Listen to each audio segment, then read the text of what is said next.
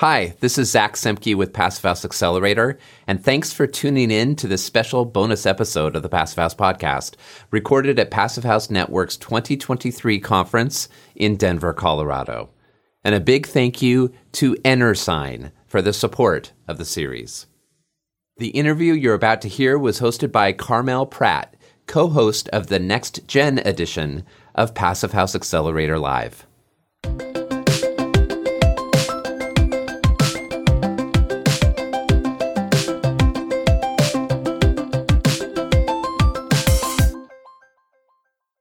Carmel Pratt here with Passive House Accelerator. I'm sitting with Mike O'Donnell from Steve Winter Associates. Mike, you want to tell us a little bit about yourself and what you do as well? Sure. So thanks, Carmel, for having me speak here. I've been with Steve Winter for 12 years now, and my roles over time have evolved, but my current role is leading our Passive House team on the field side for inspections and testing and the field verification piece.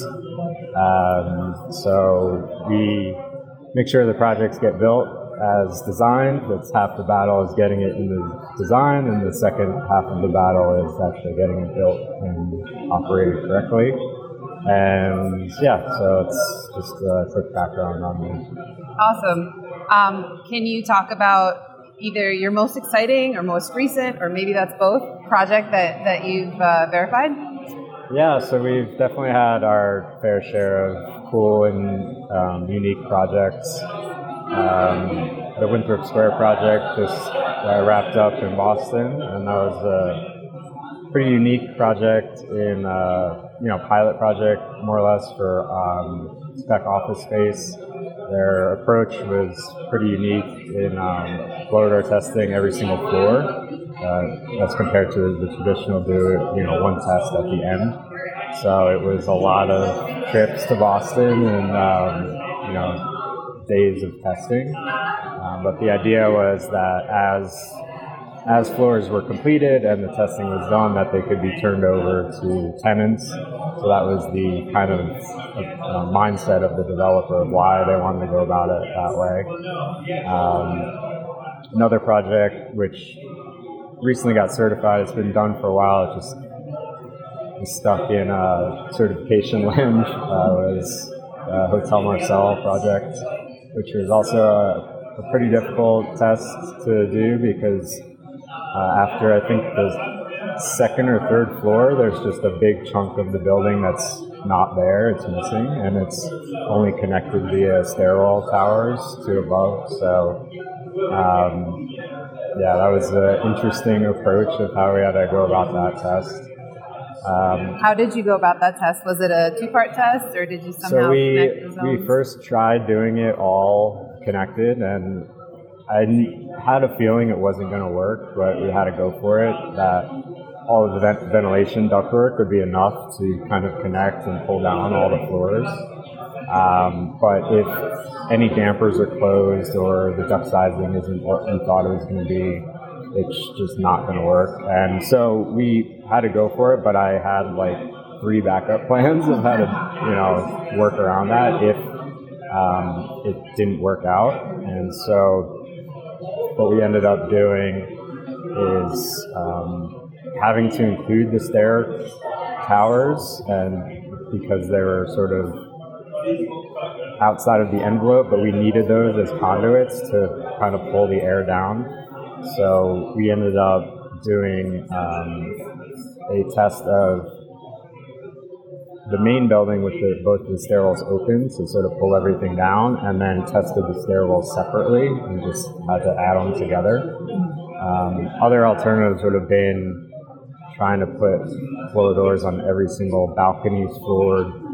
Like there's these little carve-out areas that are outside, and that just would have been a lot of equipment, a lot of people, a lot of, as you know, wires into the lap and stuff. So the number maybe isn't the perfect, airtightness number. There's a little bit of like caution factor, I think, because of how the stairwell situation was. But that was, I think, one of the more challenging tests to figure out how, because normally you're like, oh, we have the stairwells, we open all the doors. If we need the extra airflow, we'll open up the elevator shaft. And, as you know, keeping the fans closely grouped is just easier to manage than having remote locations and people all over. So, that one was definitely, I thought, like, okay, if this doesn't work, what can we do instead? And just had all these sort of backup contingency plans. Yeah. But, Besides really complex full building airtightness testing, what do you think are the other biggest challenges when it comes to verifying passive house buildings? So that isn't ventilation. No, I'm kidding. Yeah, it's honestly is the ventilation. We throw everything at it in terms of making aerosol a requirement, specifying adjustable card dampers, and some are better adjustable than others. So we don't like to push products, but in certain cases we do push like certain products that are easier to adjust. Are the card dampers accessible? A lot of times they're like, oh, it's in the duct. I'm like, how is anyone ever gonna get to that to adjust it, clean it, fix it? Or even see what it's doing. Right. So it's all of those similar battles you have to fight pretty much all the time to have a shot at the system working properly. And then where we've seen some other complexity and it's a little bit past what we do, it's more lands on a commissioning team, is the integration of, say, cooling coil into the ERV, but it's different manufacturers. So, how are their different integrations talking to each other or not?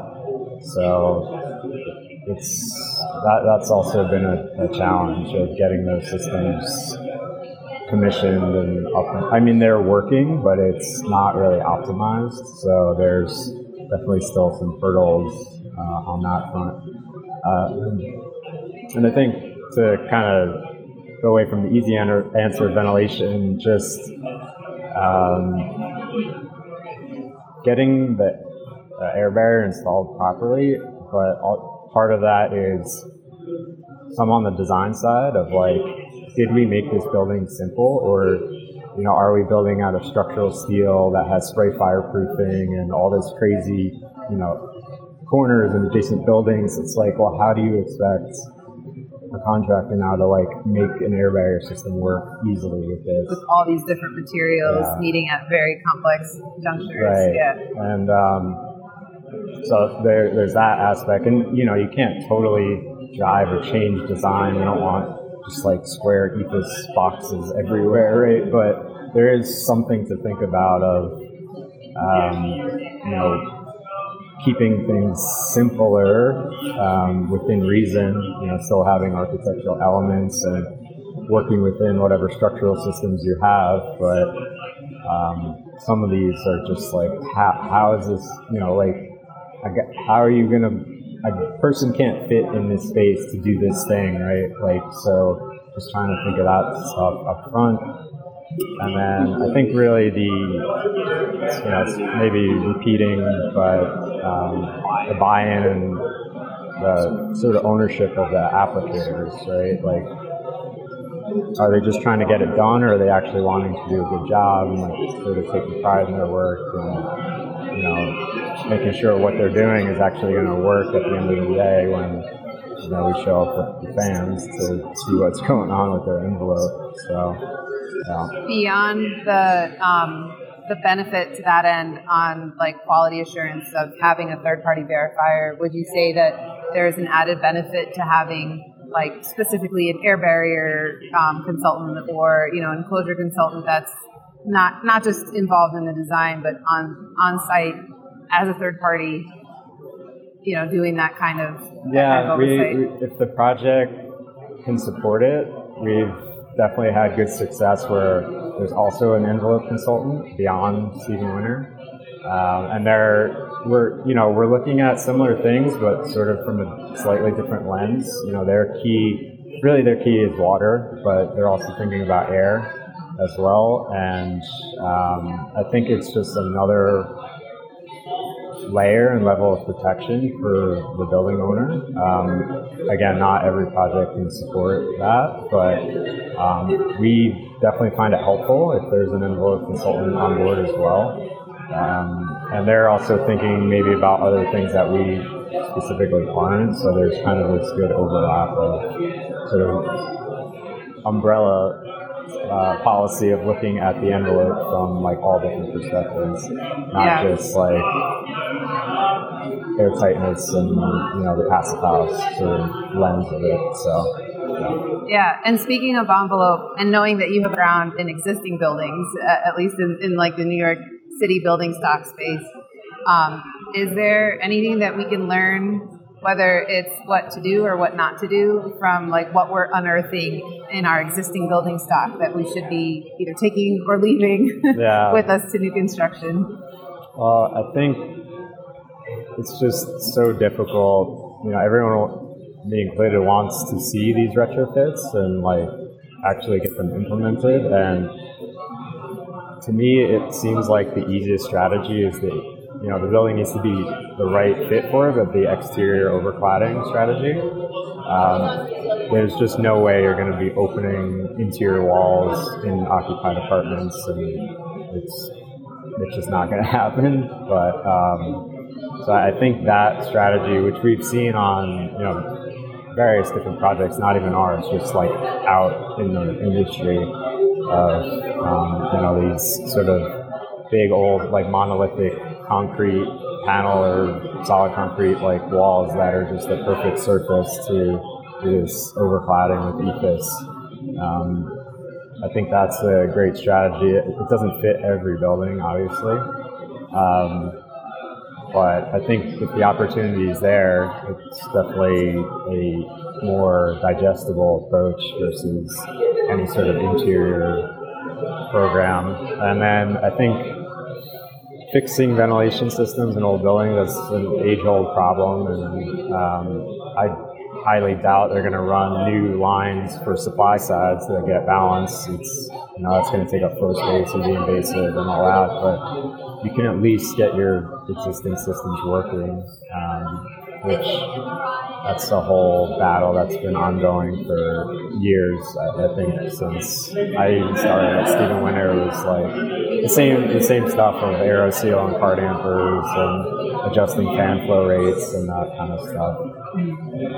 But I think some of it too is like people like understanding like, hey, my bath fan isn't like my bath isn't really pulling any exhaust. Like, but I think people it's unfortunate that buildings can be underperforming and people just sort of expect it, or it's the norm. Whereas I think one of the other speakers, I'm not sure who it was, like you don't buy a car and like some of the things don't work and you're just like okay with it, right? Like your AC doesn't work, you're like whatever, But like buildings, this could not work or that could not work, it could not be optimized, and we're just sort of used to it. So I don't know how to change that, but I think some of that would come from tenants and owners or people who are in the getting space. Educated. Yeah, but like, hey, you're supposed to be getting fresh air. Like if you're not, you should probably tell someone. Right? Maybe he has to go change a belt on a fan at the roof or something in the existing building. So yeah, it's interesting because I would love to see a study of existing building tenant versus new construction tenants and the amount of complaints. It almost seems like, a tenant moving into a new construction building expects more or better. Right. And so they're quicker to say something and or to question something. And then, existing older building tenant just expects things to not work, or it doesn't know, whatever. And might not voice it because that's just kind of like the way that things are understood to work in New York. Like just the classic old problems of overheating steam systems, like opening your window, and it's just crazy that that's still like a thing and a problem. But it is, and hoping stuff will start to come around with the local laws, that are going to put stuff in place. But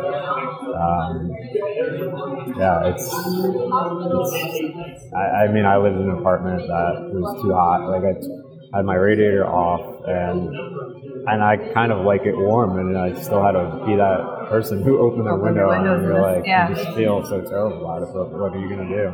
Right. So, how else do you don't have another operational option at that point? Yeah. So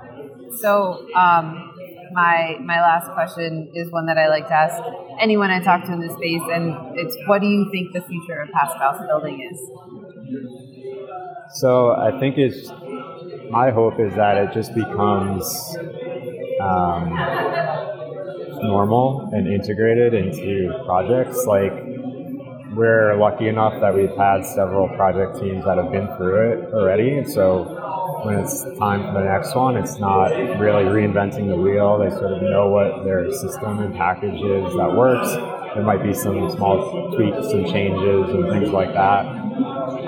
We are still getting new design teams, which is great. It's new people kind of learning and joining the space, but you're almost then kind of back to square one, right? Of like now having to train someone new and get them up to speed, and not that that's bad, but it takes time and effort, and the mistakes that others have made, like a contractor might have made, or the architect on whatever aspect it might be, they've learned from those and they're implementing those right on their next projects. And not to scare away new teams by any